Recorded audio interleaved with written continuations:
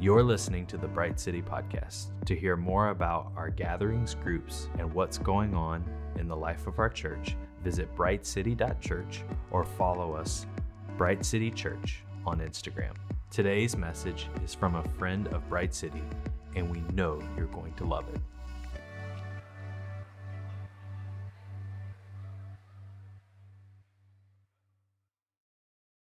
Well, hey, this morning it's kind of like Bright City and Friends. So Jordan and Noah were up there leading us in worship. This morning I have an amazing treat for you.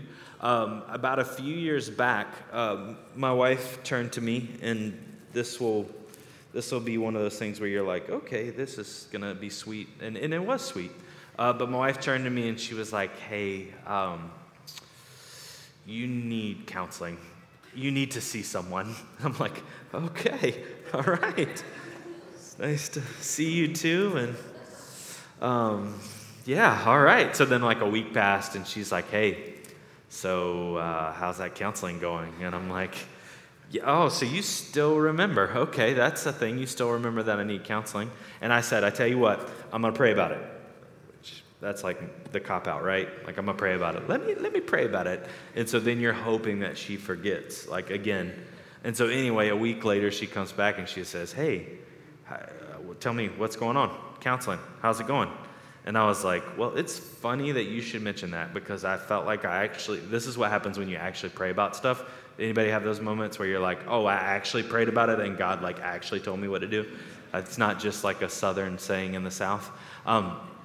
But I prayed about it, and I was like, I think I'm supposed to reach out to Pastor Michael. And this is Pastor Michael. Pastor Michael, raise your hand right here. 40-something years of ministry, about 3 or 4 years into counseling. And I think when God was speaking to me, I think God was speaking to you, and you can share your half of the story. Maybe there's some things you need to confess to the people about me and how I'm needy and all the things. But he just said, that's crazy that you should mention that because I was praying for pastors to counsel. And so I was like, what in the world? God, won't he do it?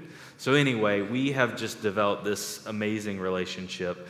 And not only does it help me become a better father and husband, but it's helping me lead you guys because the last few years for pastors has been really hard. I keep meeting pastors who have shut their doors or who just are not in ministry anymore or anything like that. And my heart is to be with you guys until Jesus calls me home or whatever. And I know that he helps me do that. And he's always pointing me to Jesus. He's always asking how I'm doing. And he's always encouraging me. He has a spirit of Caleb. Like he went to get his master's just recently. Like, I still can't even talk about school. I'm like, yeah, I did school, and I don't want to talk about it ever again. He just went back to get his master's, and he's been doing a great job in counseling. So will you guys help me welcome Pastor Michael?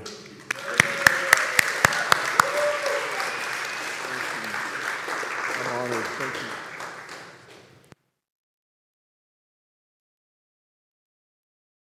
Me? There we go. Great. Well, good morning. Got a little bit of an echo, brother? Yeah, thank you. Thank you for coming. I'm honored to stand before you for many reasons. I think if this is your first time here to Bright City, you and I have a lot in common because this is actually my first service here, and I've been here visiting with Nick before, but I want to say this is an incredible man of God.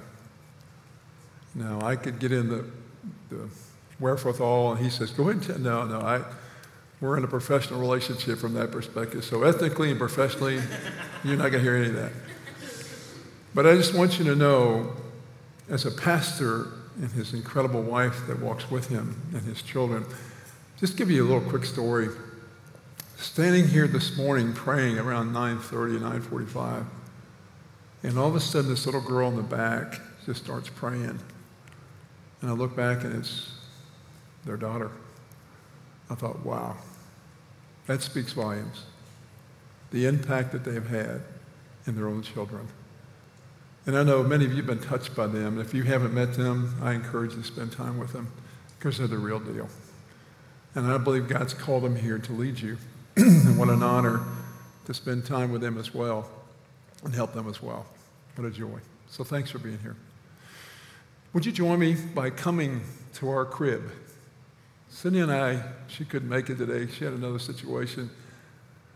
We live out in the sticks, and we have these rocking chairs. And we love to sit on the rocking chair, sit on the front porch and just rock. So for the next few moments, I'm going to invite you just to come and just to relax and just to rest. And allow the Lord to speak to you. Let God show you some things that maybe you're dealing with, that he wants to help you unpack or process.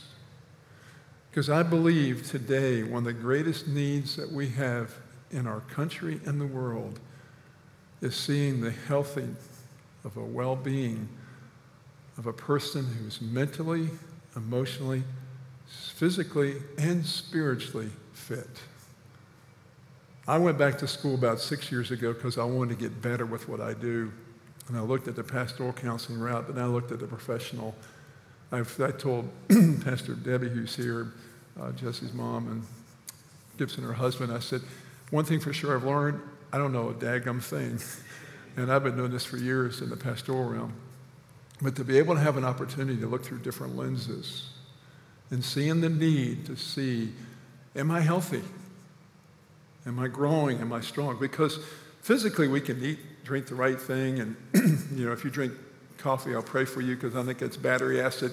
But I grew up in a restaurant. My mom and dad were kind of ruthless growing up. They only fed us one meal a day, but it was all day long because we love to eat. So I'd make coffee. I never acquired a taste, but praise God, you love it. That's good. God made it too, right? Amen? So the willingness to take on the perspective that not only physically I get the rest, exercise, I'm going to have a healthy lunch hopefully later today, but how about spiritually? Well, to me, the thread, I call it scarlet thread, is just woven through everything we do because God wants to be a part of everything we do. And here's the thing about the Lord I love. He's such a gentleman. He won't force himself on any of us. But if we want it, he's all in. What I want to approach with you today from a biblical perspective, though, is your mental and emotional health. Specifically, it ties into your soul. Your soul. But let me lay some foundations for that before I jump into a full blast. And let me, very simple perspective that many of us may already know and comprehend, but I'm just going to lay some, and there's so much I could go here with, but I'm just going to give you some basics. First of all, do you realize that we were made in the image of God? Genesis tells us in chapter 1, he says it, and I'll read it from the Amplified. He says, so God created man in his own image. In the image and likeness of God, he created him, male and female, he created them. Wow. Do you realize in knowing that we're one of his kids? We get to be a part of his family. I love family. We have 3 incredible children and 2 unique son-in-laws and 1 great daughter-in-law. And our 4th grandchild's coming here in a few months. We're so pumped to see and meet that little guy. But to know that we were told, and again, is it okay if we be a little transparent with you? I don't want to get too self-disclosing. But I go ahead and tell you right now, being a former athlete, I thought I was a big guy, could handle all kinds of things. And yet I realized when I wanted to have a baby, we couldn't have him. And I was the fault. You talk about hitting a man's ego, a man's hurt and pain. Because my wife pined to have children. And yet God had a plan in the midst of all that. Because he gave us 3 incredible kids. By the way, all 3 of them have served in the military. So when you laid your head on the pillow at night, you're covered air, land, and sea. Because one was in Coast Guard, now the other one's still in the Army. She flies a Black Hawk. She couldn't drive a stick-shift truck in high school, flies a daggone Black Hawk. And then our son has been in the Air Force. He just separated. He flew the C-17. And so seeing our kids, am I proud of them? Yes. Do I love my kids? Yes. But I also like my kids. So I'm made in that image. Secondly is knowing this, and the foundation basic is that we have been invited into a covenant relationship with him. Did you hear what I said? Invited, covenant. We've been invited into his story. I love what Jeremiah says in verse 33 of chapter 31. Jeremiah 31:33. This is a covenant I have made with you, the people of Israel after that time, declares the Lord. I will put my law in their hearts, in their minds, and write it on their hearts. I will be their God, and they will be my people. Wow. What a blessing. 2 Corinthians 6:16 says this from the NIV, for we are the temple of the living God, as God has said, I will live with them and walk among them, and I will be their God, and they will be my people. That's a covenant relationship. A couple basics. Let me give you one more. Do you realize the Lord has something to say to us? Does he want to speak today? Can I tell you, Jordan and Noah led us into that presence, the word God spoke to us through song and worship. And I'm going to illustrate that further in a minute. But to know that he speaks through what? He speaks through his word. He will speak through his word. He'll speak through an experience of having kids like we did. But he'll also speak through someone else. Someone else. I'll never forget standing in the foyer of Seacoast one Sunday morning, and this dude came out. I knew he was a rookie or new kid on the block. He hadn't been here before, and he came up to me and said, hey, mister. I said, yes, sir. Are you somebody? And I said, well, I am somebody, but the somebody you may need to know, let me know. He said, I just want to know who told that man in there about me. I said, what are you talking about? Well, that man that stood on that platform on there, he was like he read my mail. I said, I need to tell you, the man just doesn't play golf all weekend and do weekend seminars. He had something to say to you, and God spoke through him. The fourth way I encourage you to consider that still small voice. The New American Standard says it is what? A gentle whisper.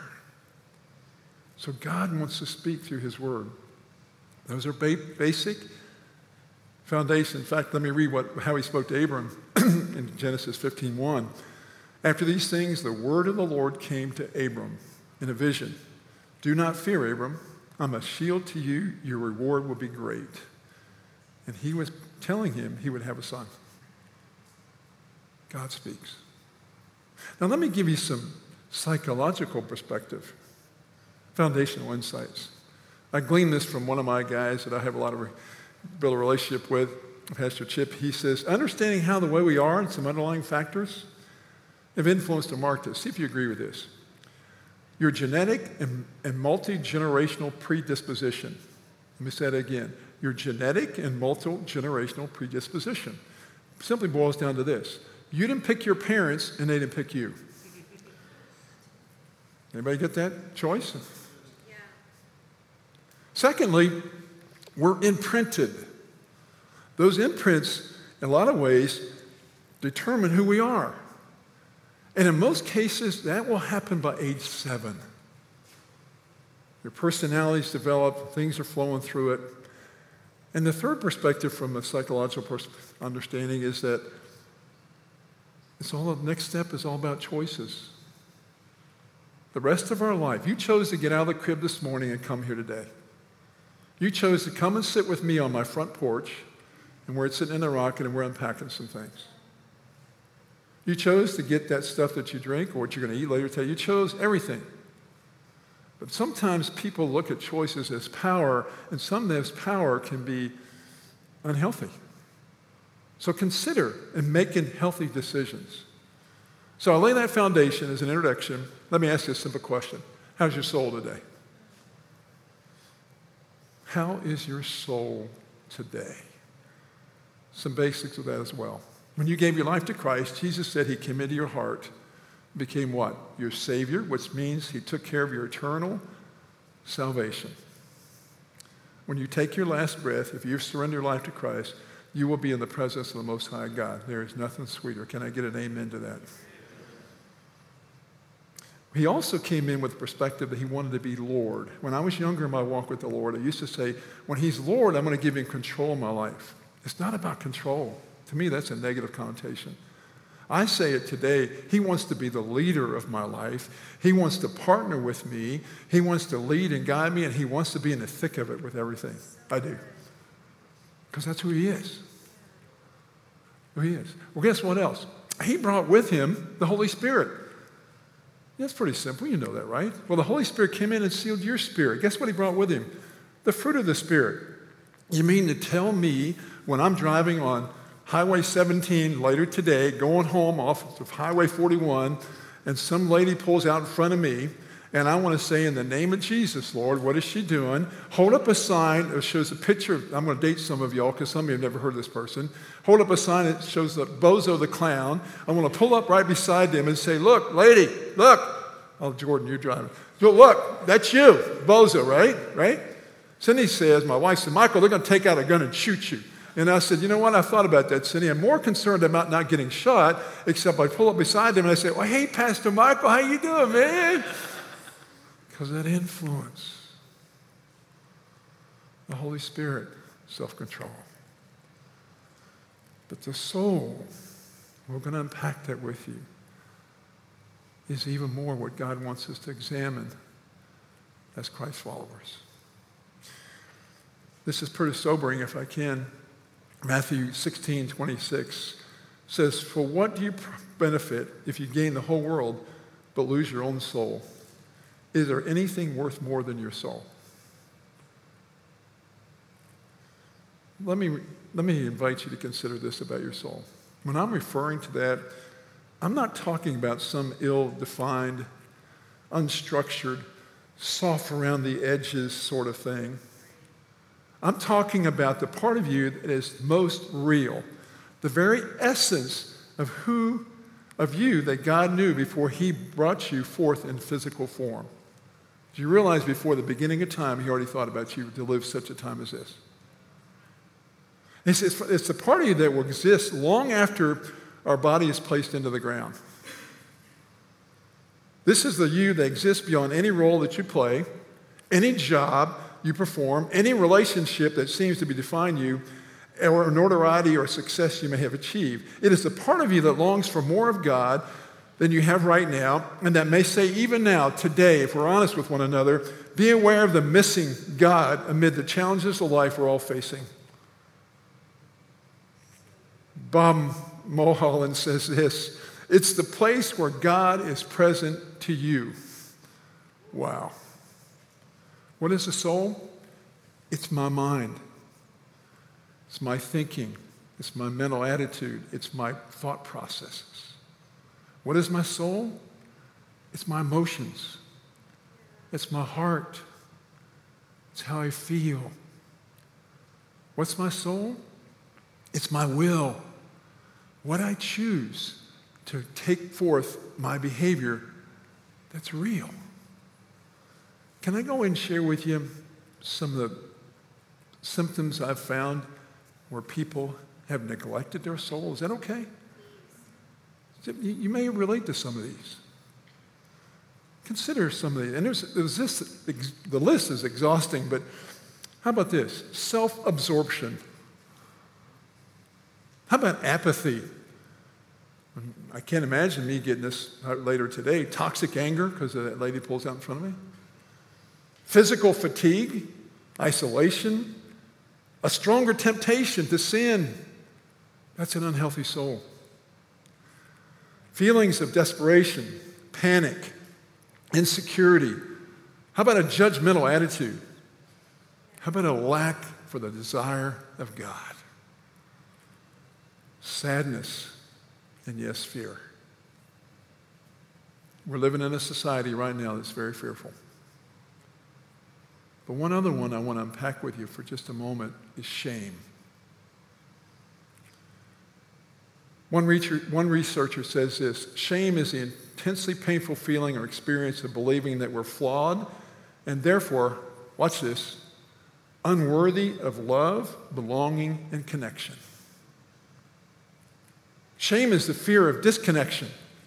It's the fear that we've not lived up to our goal. Well, let me say it this way. Something that we've done or failed to do. Or we've not lived up to something, or we have a goal that we didn't accomplish. And what's that bring? It brings an unworthiness of connection. Shame says this, you're never good enough. Shame says, You didn't measure up. And as Eldridge says so well, the father wound comes many times when he says, you'll never amount to anything. That's shame. Shame also says this to us, who do you think you are? If I can illustrate even further, I think sometimes we confuse guilt and shame, but they're actually two different things. I'm guilty if I run a red light. But if I run 85 red lights, shame tells me I'm a bad driver. I'm a bad person. And if I believe that lie, it's going to bring in unhealthiness. Are you tracking? Are you with me? And seeing from that perspective. Well, let me make it even simpler for you. How many of you have one of these things? Can you see it? It's kind of dark. Well, here, see if I can get a better one. Because this one right here this is the one that I can take you all to dinner. Well, I used to be able to because it says Seacoast Church on there. And this is my Seacoast credit card. You know, and I used to be able to take you out to lunch and hang out with you, but it's called a credit card, right? Let me give you a comparison with what we're talking about and understanding a loss too great. Losing your soul is sort of like losing my credit card. You think it's in your wallet or purse, so you don't even give it much thought until one day you reach in, and what do? You look for it, and you can't find it. The minute you realize it's gone, what do? You start scrambling to find it, trying to remember when you last used it, or at least had it in your possession. Would you agree?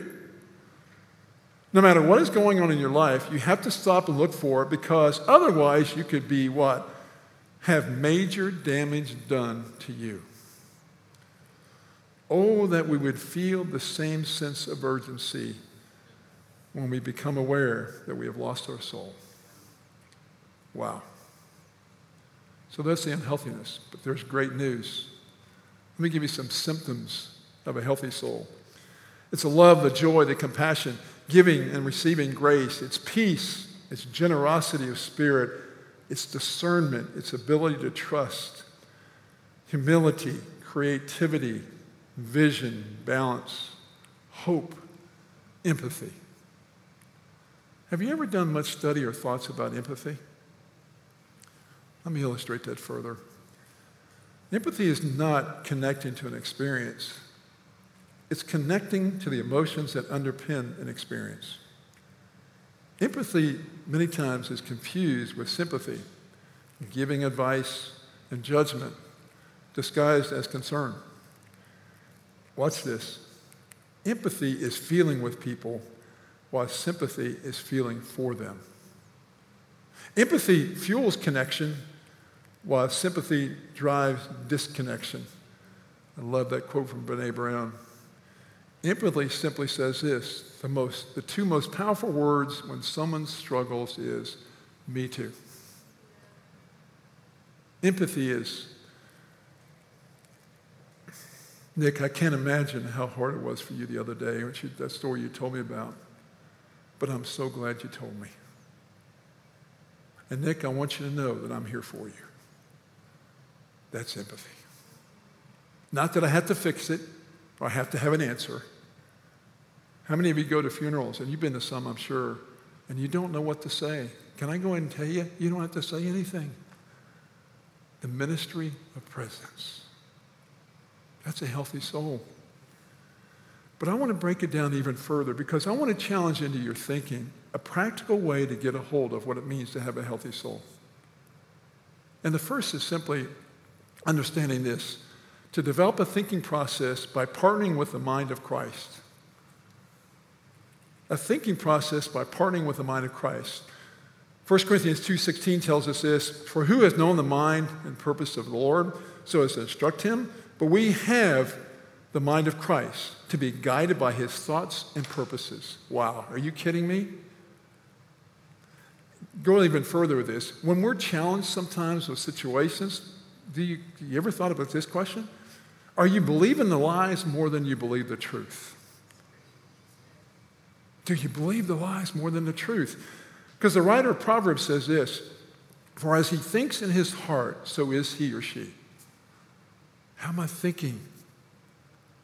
I mentioned earlier about worship. Let me give you this quote by Tim Jennings, who's a Christian psychiatrist who wrote a book called The God-Shaped Brain. He said this, not only does other-centered love increase when we worship a God of love, but sharp thinking and memory improve as well. In other words, worshiping a God of love actually stimulates the brain to heal and grow. Are you kidding me? Shut the front door. You grow when I worship. What a blessing. The mind of Christ. The second is, can I recognize and walk in my emotions through the heart of the Father's lens? Can I recognize and walk in my emotions through the heart of the Father's lens? The heart, the emotion. Jeremiah 31 again says this, at that time declares the Lord, I will be the God of all the families of Israel, and they will be my people. This is what the Lord says. The Lord who survived the sword will find favor in the wilderness. I will come to give rest to Israel. The Lord appeared to us in the past saying, I have loved you with an everlasting love. I have drawn you with an unfailing kindness. Personal question. What do you put on refrigerators? Pictures and magnets to hold up the pictures, right? Now, I don't want to get too cheesy here, but this is the God I serve. Is that okay? Can I just be a little cheesy? He went by his refrigerator today, and he looked and he said, I see you, man. I see you, lady. I see you, young lady. I see you, big guy. And he smiled. There's my kids. Are you kidding me? You mess with my kids, it's like sticking your finger in your eye. Because it's stupid and I will hurt you. That's our God. Oh, you're not stupid. But as humans, what do? We have a difficult time expressing and understanding or even embracing our emotions. We try to inflate ourselves with a false confidence to make those feelings go away. Guys, I could sit with you for days. Now, I'll poke that bear because many men will tell me so many times, oh, I'm not emotional. Come on, let me hang out with you. We have been taught feelings are unreliable and not to be trusted. Is more common, however, to encounter Christians who do not believe they have permission to admit their feelings or express them openly. To me, that is a lie from the pit of hell that smells of smoke. We all have that responsibility and privilege. And guess what? We can do it with one another, besides doing it with him. Because to feel is what? Is to be human. To minimize or deny that we feel is a distortion, watch this, of what it means to be image bearers of our personal God. Are you kidding me? The greatest joy of him loving us. And going to the degree that we're unable to express our emotions, we remain impaired in our ability to love God, others, and ourselves as well. God wants that in our heart. And when I encourage people, I'm going to tell you, I've got some people in my life that God has placed there on purpose, and I call them holy sandpaper. They drive me up the wall. And yet God has challenged me. He says, Michael, I want you to look to them through my lenses, how I see them. Are you kidding me, God? What were you thinking when you made them bozos, right? I can be critical and judgmental, and I've done that. But God said, Michael, this week, I have been struggling over a relationship with a man that I've had known for years. We have butted heads. He texted me this week and he said, Michael, can we meet? Sure. I didn't know what he wanted. And he looked me across that table and he said, Michael, are we okay? I said, brother, we're not. And I confess, I have looked at you in a different way than I know God wants me to. I'm here to tell you, God healed my heart. And a weight was lifted that I had carried for months, if not even longer. Oh, I can fix this. Okay, God, I'll let you handle it. I'm not going to deal with it. No. That's how real it is to me. Because it's not only my mind, it's not only my heart, but it's my will. I engage to humble myself. I embrace who I was and am through the Holy Spirit to empower me to make wise and healthy decisions. Because you see, what truly is the role of the Holy Spirit in our journey? He comforts, he teaches, he convicts, which he did, he guides, he glorifies, he testifies. Romans 15:13 says this, I pray that God, the source of hope, will fill you completely with joy and peace because you trust in him. Then you overflow with confident hope through the power of the Holy Spirit. 2 Corinthians 3:17 says, now the Lord is the Spirit, and where the Spirit of the Lord is, there is what? Freedom. And that's a freedom to be who he's called me to be. It's to walk in his Spirit, to lead more consistently for my soul, the place of where my own encounter with God, to embrace that peace and rest that he offers and seek to develop it through what? My relationships. Because to have a healthy soul, that's what it's a part as well. And what does a healthy relationship look like? It's at the core of the being of this truth that we're designed for and designed by our relationships. We are born with a relentless longing to participate in the lives of others. Fundamentally, we are relational souls. We cannot not be relational. We cannot exist without connection and communion with another. And see, that connection begins with him, through my mind, through my heart, through my connection with the Holy Spirit. And to know this, our souls are relational at our very core.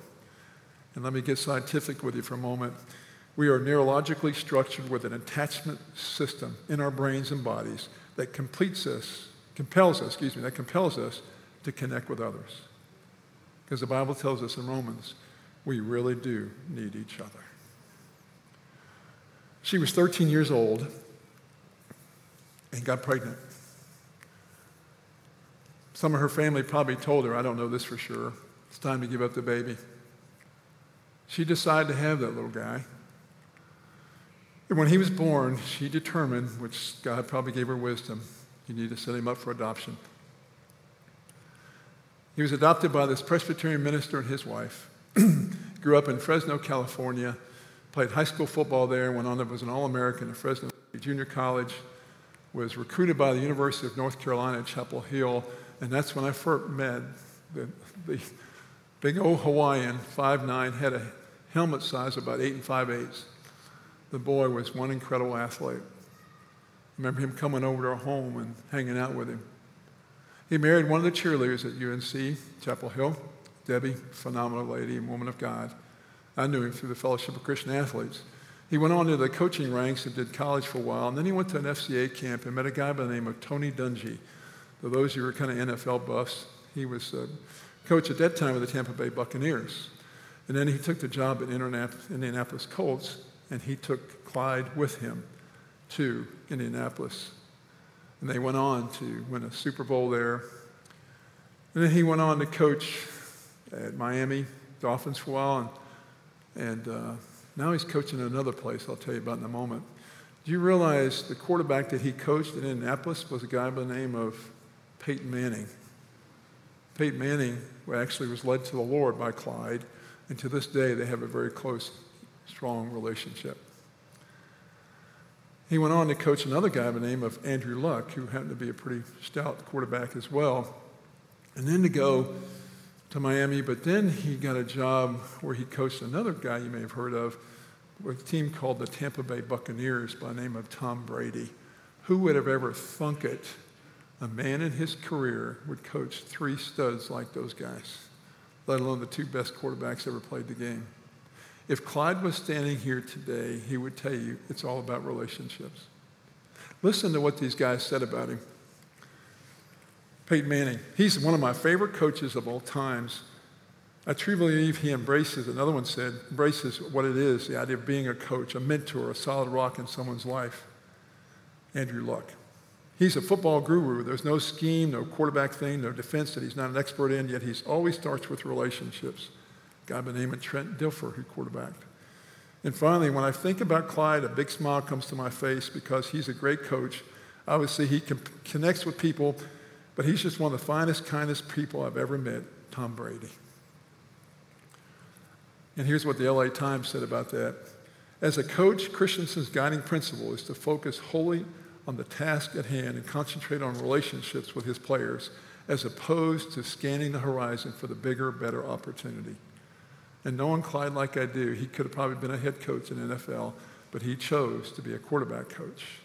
And he has made an impact of eternal significance. But he's one of the most humble men I've ever met, because why? His soul is healthy. How about you? It's funny, his grandson at 5 years old, when he was with the Colts, big Colts fan, he said, "Grandpa, how can you do this? You're coaching Tom Brady. He's the enemy. You can't coach," because he played for the New England Patriots before he went to Tampa Bay, for those who may not know. And Clyde even told Brady about it, and Brady laughed. It's a relationship. How about you? Would you bow your head for a moment? I just want you to take a moment. I'm going to just time of rest and relaxation right now. Try to do your best to turn off all the tapes. And even don't even think about what's for lunch later or what you've got going this week. I believe as you just resting right now, just closing your eyes, what I'm taking you through right now is a tool that I use a lot in my therapy in helping people to pay attention to where they are right now. And here's what I want you to do. I just want you to breathe deeply in. As you're breathing in, just want you to count to 5. 1, 2, 3, 5, and then as you release it, count to 5 again. Again, you're just resting. You're just resting in Him. You're in this present moment. You're paying attention to where you are. Keep the breathing, and you're just resting and relaxing in Him. You're focused.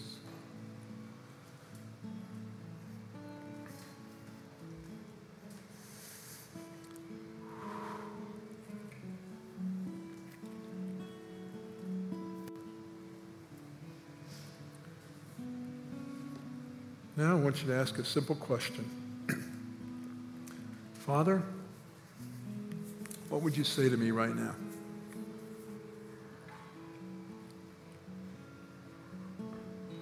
Thank you, Lord. Thank you, Lord. Again, you're breathing, just resting.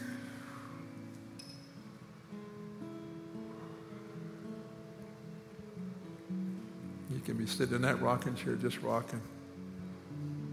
Thank you, Lord. Thank you, Father.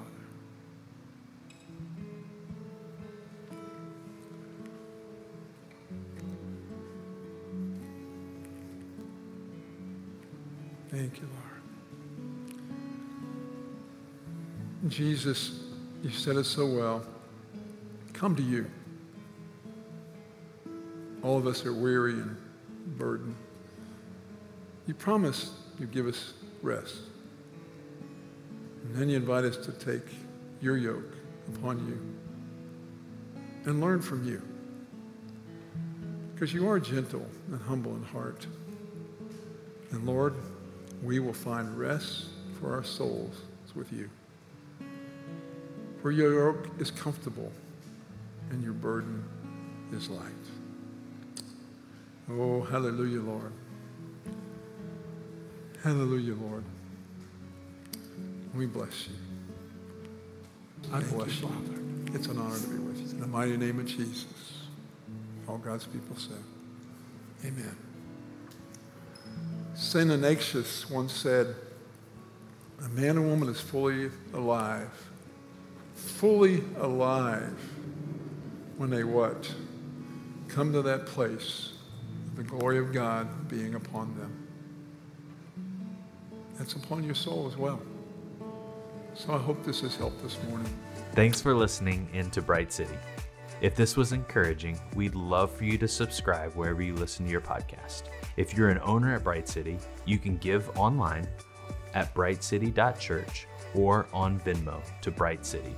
Before you go, we'd love to speak this benediction from Matthew 5 over you. You are the light of the world. A city built on a hill cannot be hidden. In the same way, let your light shine before others so they may see your good deeds and glorify your Father in heaven. We love you, Bright City.